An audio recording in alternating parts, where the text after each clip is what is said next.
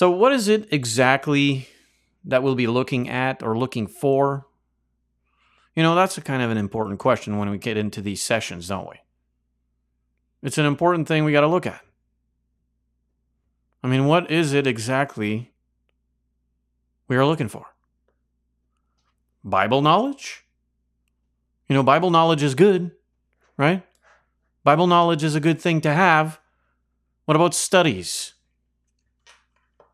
Studies? That's a good thing, right? Well, what is it exactly we are looking for? It's kind of like a look in the mirror and a self-check. What's the purpose of we congregating all here online in the digital realm to have this live streaming session? Is it entertainment? Is entertainment inherently sinful? Are you entertained by the way I present things? Is that it? Well, that's not necessarily a bad thing, though I'm not here to entertain you per se according to the context and description of Hollywood or these grandioso TV evangelist types who, at the end of the day, want another private jet. So what is it exactly that we are looking for? It's one thing to study the Bible and become scholars or scholarly, but what use is it if we can't recognize our life experiences within the pages of the Bible? Man, are you with me? You got your seatbelt on? Stick around.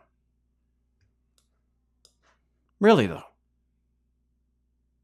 And that's a problem in the church.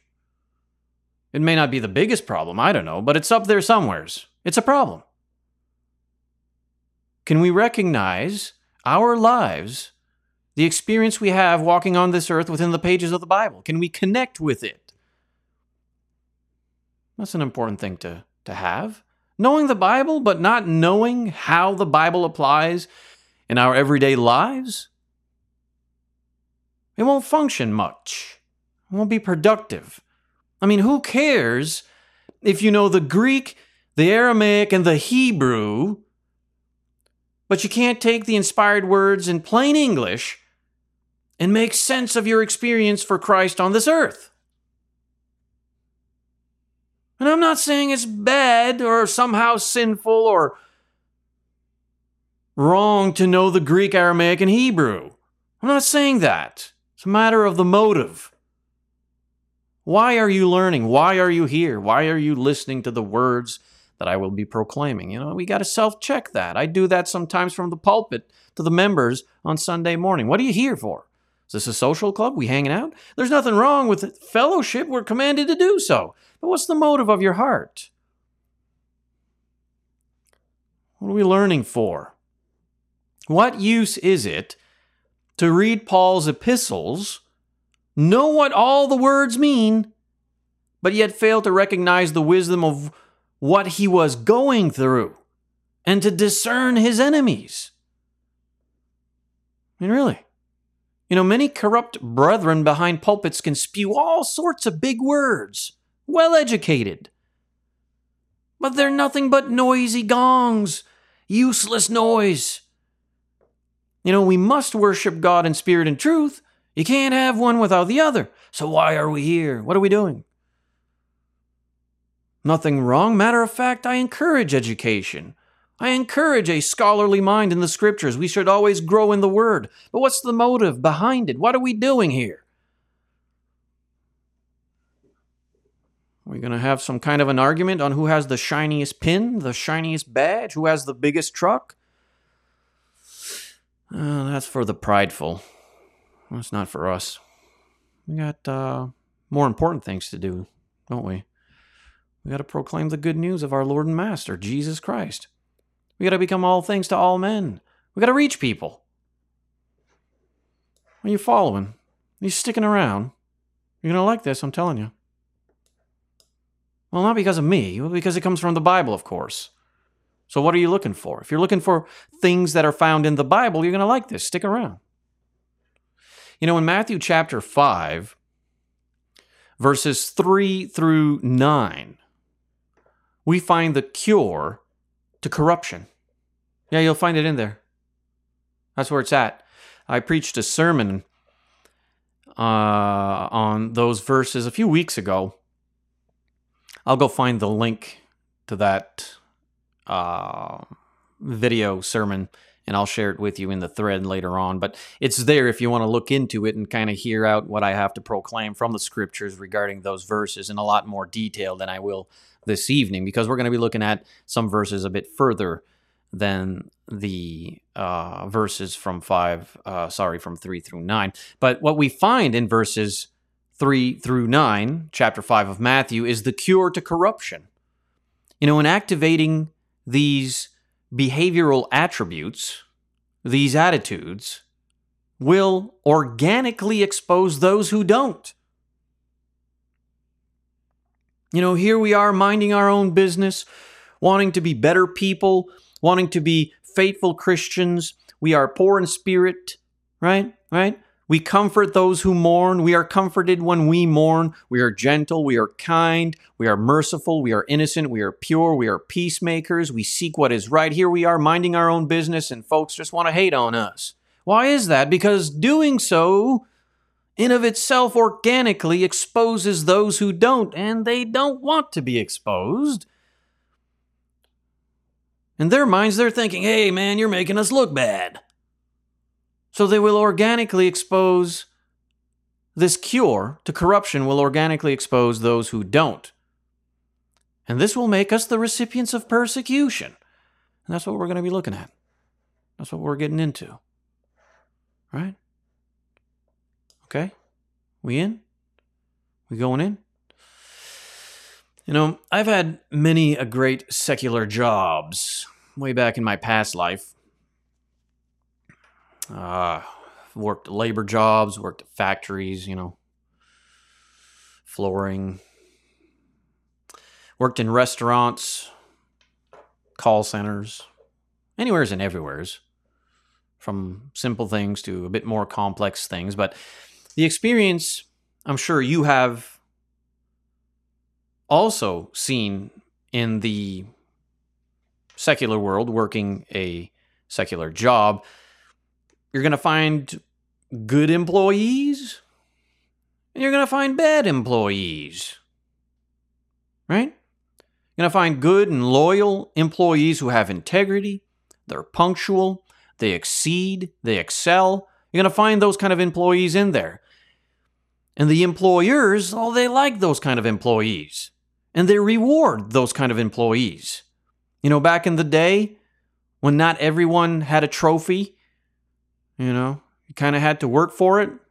You had motivation to become better. Anyways, so you find those good employees, and then you find the other kind of employees. The lazy kind. They're always late. They've always got a story. They've always got an excuse. They're not doing the work they're supposed to do. They are minimalist when it comes to their labor in the shop. And they're a drag, aren't they? Well, they look at those who are good employees, and they murmur, and they plot, and they twist, and they get envious and jealous, and they hate the good employees, don't they? Why? They make us look bad. That's what they're thinking. The boss comes around and sees that this good employee is working hard, sweating, and here we are being lazy, and it makes us look bad. If everyone was lazy, the boss wouldn't look twice. He'd leave us alone. But here's this goody two-shoes, got his nose way up there. We need to get rid of him. We need to have him removed. You've experienced that. I've been the good employee. I've been the bad employee. I've seen both sides of the fence. I've seen I've seen myself as the good employee, where the boss has given me promotions, giving me raises, giving me greater responsibilities, and I've had the lazy employees just hate me for it, trying to get me fired. I've been the other one too. I've been the lazy employee, getting to work late, hungover, looking at the goody good two shoes over there, the good employee, and I'm like, I hate him. Look at him. He's gonna make us look bad. The boss is gonna come in today, make us look bad. You've seen that. I'm sure you have. I'm sure you have. So you'll receive persecution if you're a good employee from those who are lazy employees. If you've been in the workforce for a little bit, you've experienced that. I've experienced it in all the departments I've ever worked into. All right? Yeah, I know it. I know it. You know, walking into a deep and dark dungeon, right? We light up a torch, some fire, and we find hissings and slithering from all sorts of creepy crawlies, snakes, bugs, and pests. And these feel attacked. So they become hostile towards the light, don't they? They prefer darkness. John chapter 1, verse 5. That's why the wolves among us climb in another way.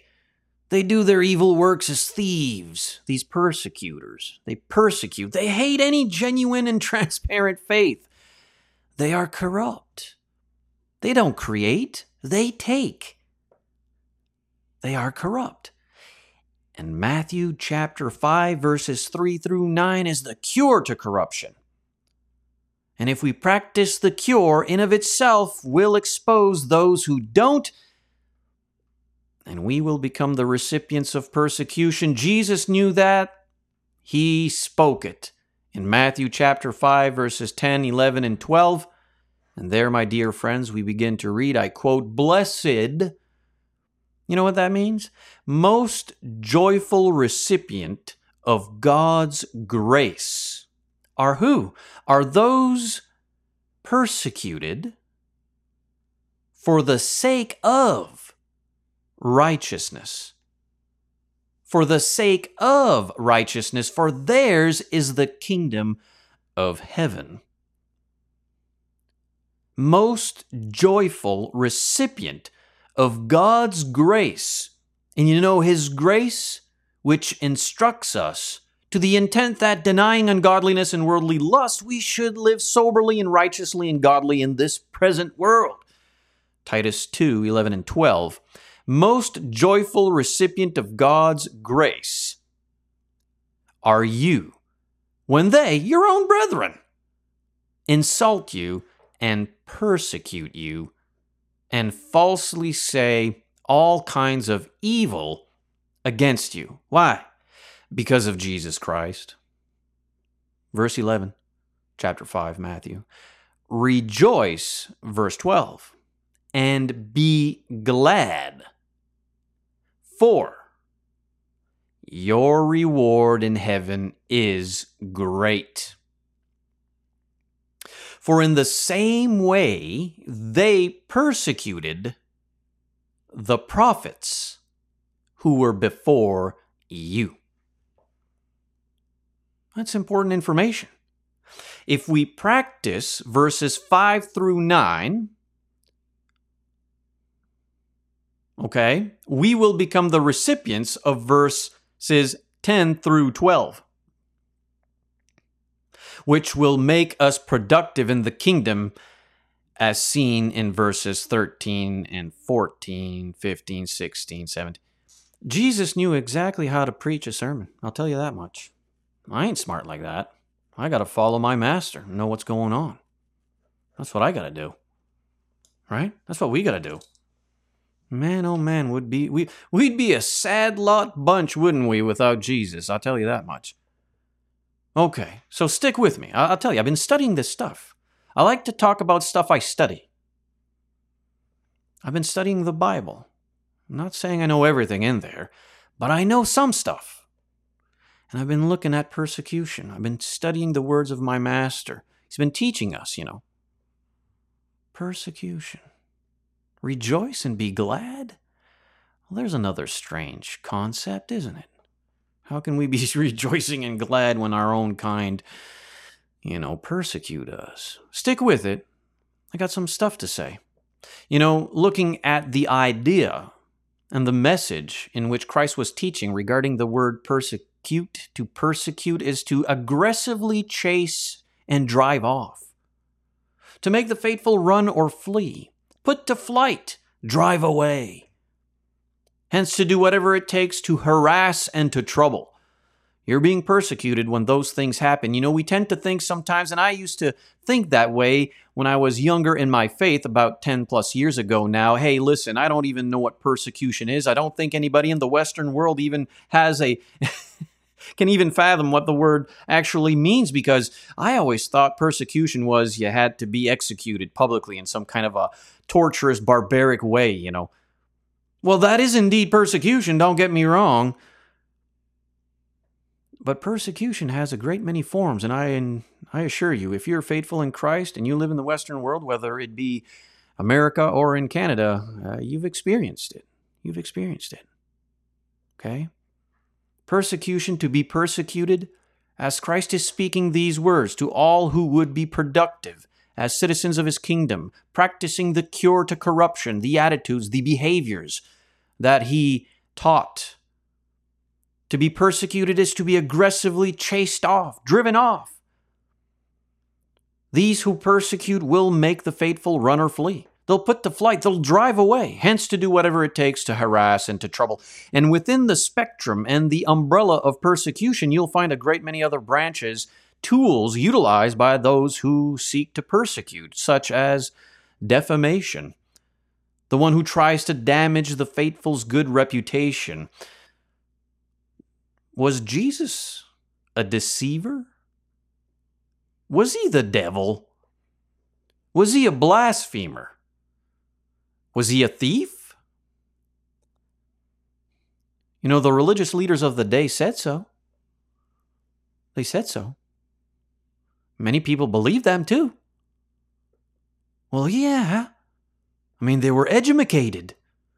They were the lawyers and the scribes. They know best. Here's Jesus saying all kinds of stuff, and I'm like, oh, no. I need to go ask my Pharisee. Well, of course Jesus was not a deceiver or the devil or a blasphemer or a thief. Those who accused him of these things were guilty of the very things they were accusing him. Defamation. They were utilizing various tools of persecution. What about reproach? To falsely accuse, to blame, to bring shame or disgrace upon the faithful. They'd do that, wouldn't they? They did that to Jesus. What about to revile? Administer destructive criticism towards the faithful. Have you experienced these things? The persecutor will try his best to have the faithful leave the location in which he seeks control. And listen, sometimes the corruption is so bad, you just gotta leave. Which turns into freedom, a blessing. Jesus says, rejoice. What? Yeah, rejoice when these things happen. When these things are practiced against you, rejoice. To experience God's grace? That can't be right, but it is, and we want to tap into that. It'll grow your faith. I mean, what are you here for? Again, you're looking in the mirror. Why are you listening to me?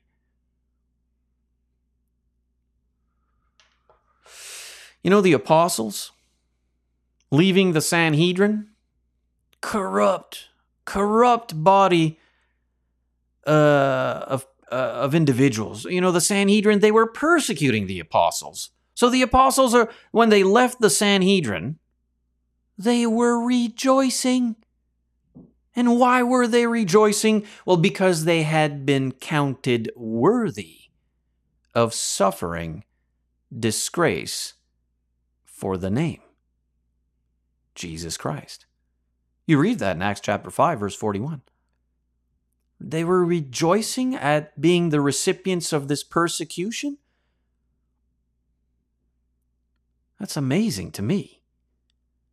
What are they tapping into? What kind of power are they tapping into to rejoice at the fact that they were being mistreated so badly? They were being persecuted by their own kind, quote unquote believers. What? Yeah, Jesus says, be glad. I had to go look at the word. I had to understand what Jesus was saying with be glad. You know, it says jumping in celebration, to exult, to make glorious. Why? That don't seem like anything that would activate joy or a moment of rejoicing or gladness to be the recipient of such harsh persecution, to have your own kin and kind defame and reproach and revile, to bear false witness against you, to speak all manners of evil against you, to falsify witnesses and tamper with evidence and do all kinds of things against you, just because they're envious and jealous and they're not genuine. They're not creators, they're takers. It don't seem like fun to me. But yet Jesus says, rejoice and be glad. Jumping in celebration. That's where we tap into the benefits of persecution. There has to be some. There'd be no purpose, rhyme, or reason for the teachings of Christ regarding this moment we all experience as faithful Christians if there were no benefits of persecution. The benefit, of course, heaven is great. You know, that's quite the measurement. Have you ever thought of that? The deistic power, the divine source that has created all good things we see and experience in the natural realm, in the organic field in which we can observe, we can test. Look at the power. Have you ever looked at the gem, the measurement in which this powerful God speaks of a heaven, a reward in which will be great? If God says it's great, tap into his mind. What spectrum, what measurement does God have to say something is great and something isn't? If he says to us, for your reward in heaven is great, then, my friends, it's something we really, really, really want to reach. Because we look at the mountains and we say, look at how great the mountains are. We look at the galaxies. You see what that telescope saw not too long ago? It was all over social media and the news. You see that? The galaxies? It's an ocean of galaxy. You see how great it is? You'll have your jaw dropping like, ah. Well, imagine the God, the living God that created all those things, breathed those things into existence, spoke them into order, is saying your reward in heaven will be great. You got to take a seat there and just chill with that, marinate on that for a moment. I mean, you think being persecuted is bad? It is. But man, oh man, listen, homie. Heaven is great. Heaven is great. No wonder the apostles, when they left the Sanhedrin, they were rejoicing because they had been counted worthy of suffering disgrace for the name of Jesus Christ. To be glad, jumping in celebration, to exult, make glorious. You know, there's a reward. Our pay, our wages, our salary is in the heavenly realm.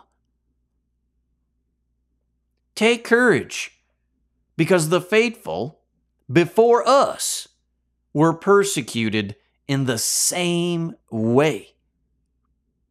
We are not alone in this spiritual fight. And you know what's interesting with the information Jesus reveals and declares, instructs, commands, as he speaks to these people in the first century, to which we tap in now, recognize and should receive, believe, and practice?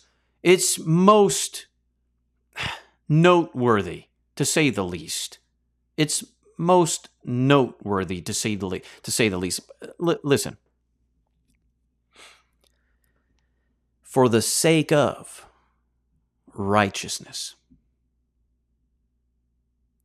Do you understand that? Blessed are those. Most joyful recipients of God's grace are those persecuted for the sake of, well, the sake, my sake? Your sake? Whose sake? For the sake of what? For the sake of righteousness. What is right? Ah. See, the corrupt among us who persecute us fail to see that gem in the treasure box. They think they're suffering for their own sake. No, homie. We are to suffer for the sake of what is right, righteousness. And who is righteous? Jesus Christ, our Lord and Master. Oh man, come on. Come on, are you with me? Are you with me or what? Take courage, because the faithful before us were persecuted in the same way. We're not alone in the spiritual fight. It's been happening, man. Alexander, the coppersmith, did much harm to Paul. Yeah. And Paul said, may the Lord repay him according to his works. In 2 Timothy chapter 4, verse 14, which kind of works was Alexander the coppersmith practicing? Evil works. He's an evil worker. Paul speaks about that in Philippians chapter 3. Persecution Paul received. Paul knew about persecution. Come on, man. You know, Paul knew about that. What about the useless word salads from spiritual cancers like Hymenaeus and Philetus over in 2 Timothy chapter 2 verses 16 and 17? You don't think that brought upon persecution? Well, of course it did. Of course it did. Evil workers. Evil workers.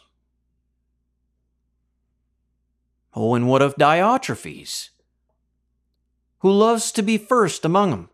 Likes to take preeminence, doesn't he? Control. He doesn't accept what we say, unjustly accusing us with wicked and malicious words. And not satisfied with this, he himself does not receive the brethren either. And he forbids those who desire to do so and puts them out of the church. You can read all about that in 3 John verse 9 and 10. You know, in verse 11, John says, don't imitate what is evil, but what is good.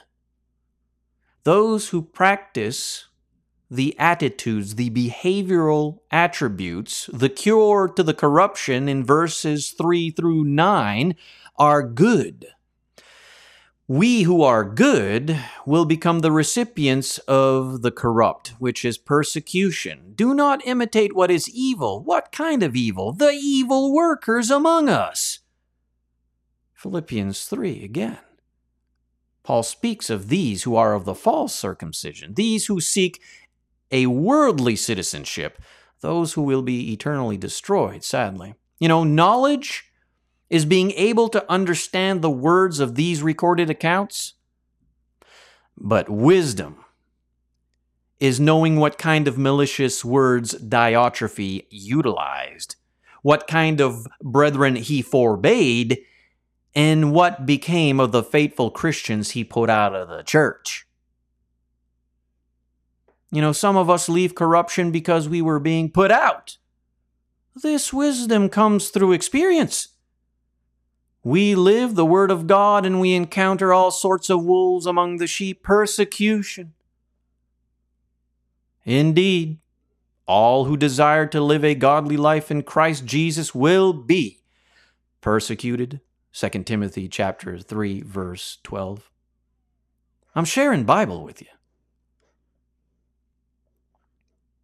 You know, idle, ignorant, and vain brethren today, vaunting an air of self-righteous virtue or enlightenment, would, in hypocrisy, rebuke Paul and John and all other faithful brethren, telling them, to get along and work things out with Alexander the coppersmith, with Hymenaeus and Philetus, with Diotrephes, and, with the Pharisees and the Sadducees. We're all brethren, we're all believers, can't we just get along?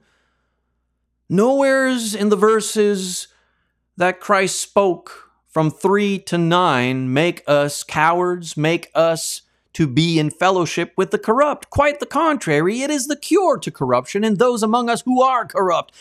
And let me tell you something. Oh, they're among us. They're among us.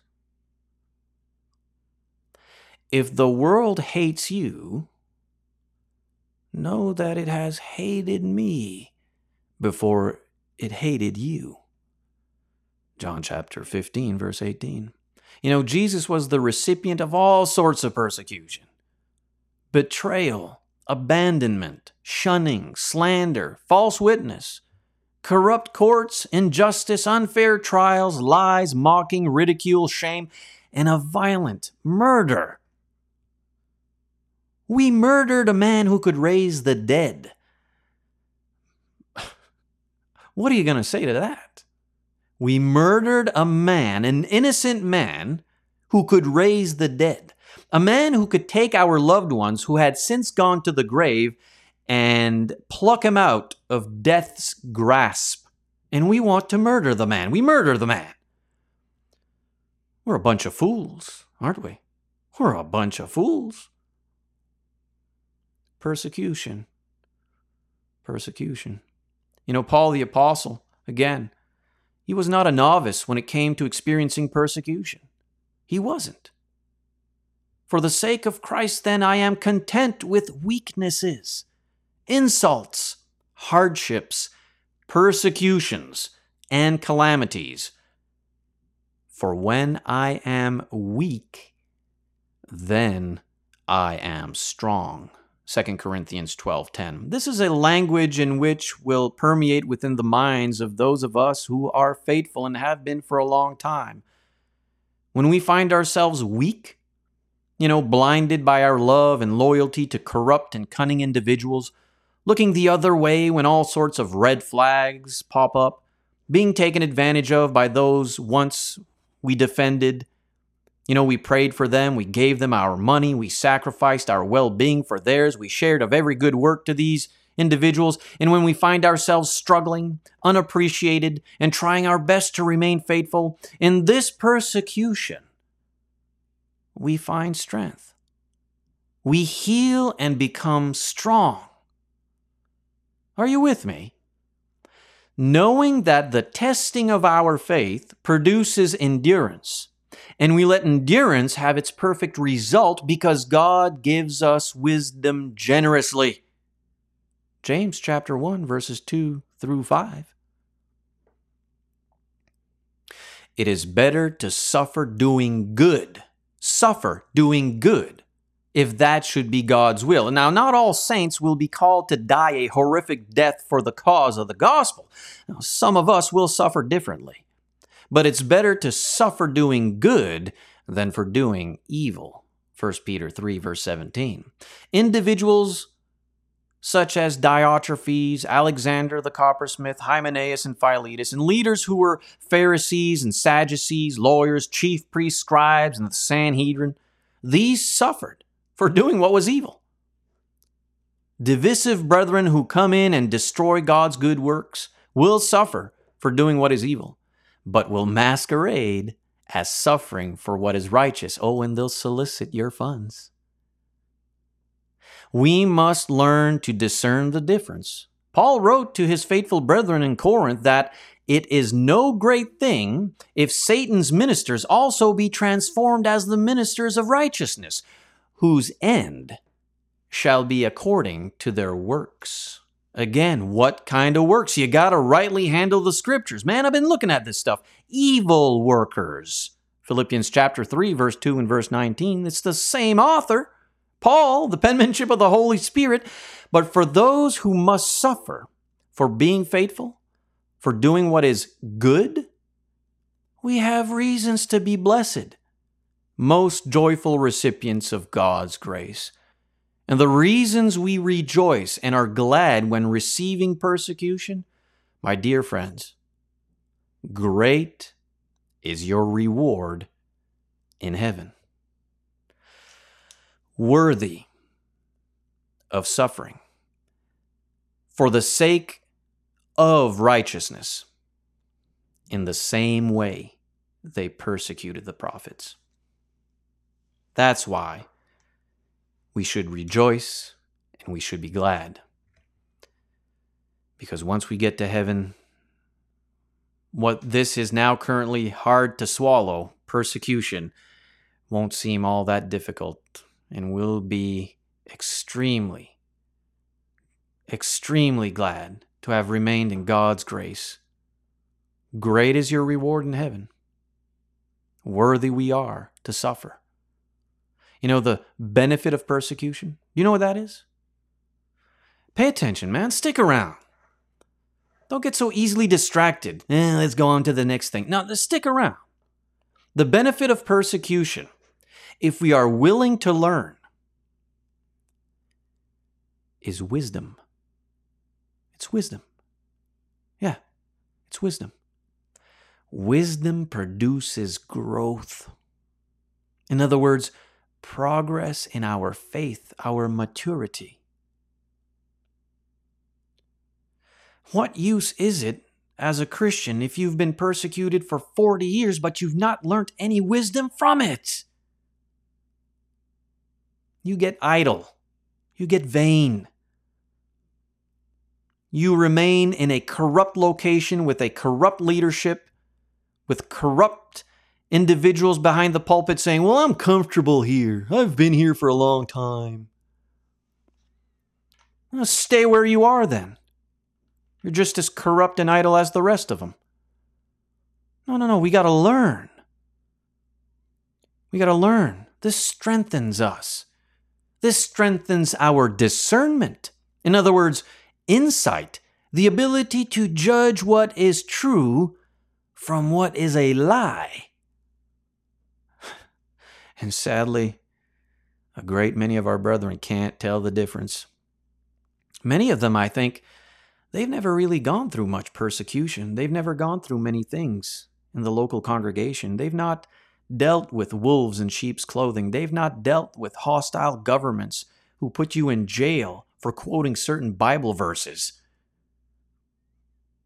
I'm not saying that necessarily in a it's wrong kind of a way. It's a blessing if you've been able to live in freedom and peace.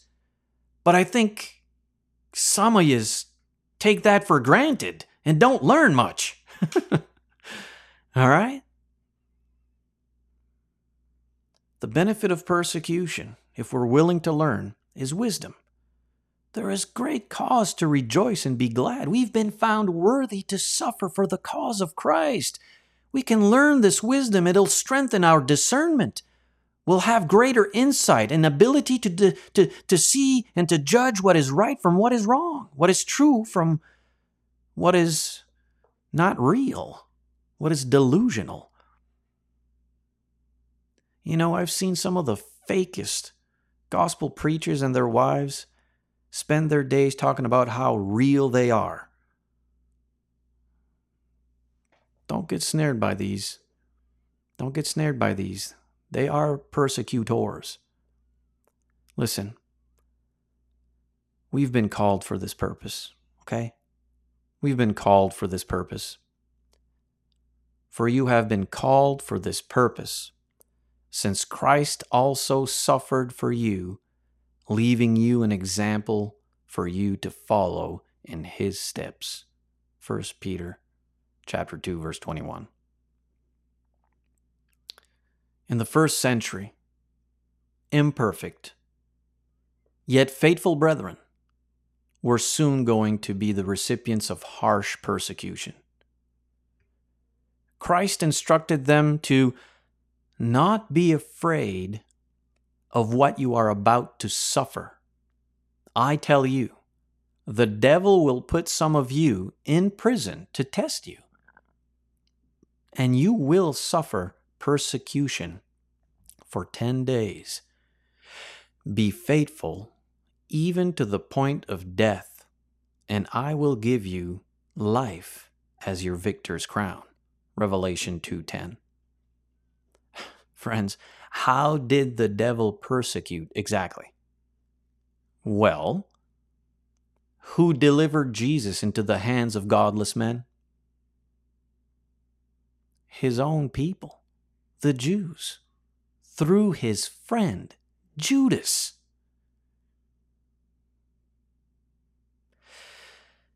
The same for all faithful Christians who died for the gospel recorded in Revelation. After that, we who are still alive and are left will be caught up together with them in the clouds to meet the Lord in the air. And so we will be with the Lord forever. Therefore, encourage one another with these words. Paul told his brethren in Thessalonica, chapter 4, 17 and 18. Great is your reward in heaven. We need to stick with it, to rejoice and be glad when we go through devastating, heart-wrenching, sorrowful moments in life where we lose loved ones, where the devil snares and manipulates and controls our loved ones away from us, when there is withdrawal, when there is division, when there is all sorts of things that the devil causes in his chaos. God creates a path of wisdom to rejoice and be glad from the persecution we were the recipients of. Why? Because we are practicing the cure to corruption. Most joyful recipients of God's grace are all who are poor in spirit, who comfort those who mourn, who are comforted when we mourn, who are kind, who are gentle, who seek what is right, who are merciful, who are pure, who are peacemakers. We're going to be the recipients of persecution from those closest to us, kin and kind. Kin and kind. It could be husbands and wives, mothers and fathers, grandparents, siblings, children, brothers, sisters. Great is your reward in heaven, to be found worthy to suffer. For what now? For the sake of what is right. I tell you, it's a beautiful thing. We got to tap into it. We can read these words. We can read these words inside and out, learn the original language, speak the original language, write the original language. All kinds of knowledge available. But if we don't know how this applies in our lives, what are we tapping into here? Really, what are you doing listening to me on a Tuesday evening on Facebook in a Facebook group? This is real life for us. This is what we live. It's what we live. It's what we do. You know, if you'd like to have the notes for this kind of a study, they will and be available over at addedsouls.locals.com. And we'd love to have you over there. Sign up. It's free to do so. And from there on, you can choose willing and able to support, giving you access to all sorts of material I produce over there. I appreciate you all a great deal. I really do. I hope these messages do something good, point you to the Bible, point you to God. I'm just the mailman. Don't sick your dogs on me, man. I just want to drop the mail in the box. It's your deal. You open your mail. You know, persecution comes in a great many formats, doesn't it? It does. And as Christians, we will be the recipients of that. It just is what it is. We got to learn to live with it. We got to learn to rejoice and be glad that we got to suffer for the cause of the Christ, that we were worthy to suffer. Now, do we go out in the streets seeking to be martyrs? Well, of course not. That would be foolish. That would be testing God. We don't want to do that. We don't want to go out there and say, hey, guys, kill me, please. Well, no. It's simply an organic reception when you are shining the gospel light in your community, when you are shining your gospel light within the local assembly. Isn't that good? Hope you consider getting involved and partake in our good work over here. The East Coast Church of Christ in Moncton. We planted this church May 8th of this year. Beautiful, wonderful church, 15 members strong.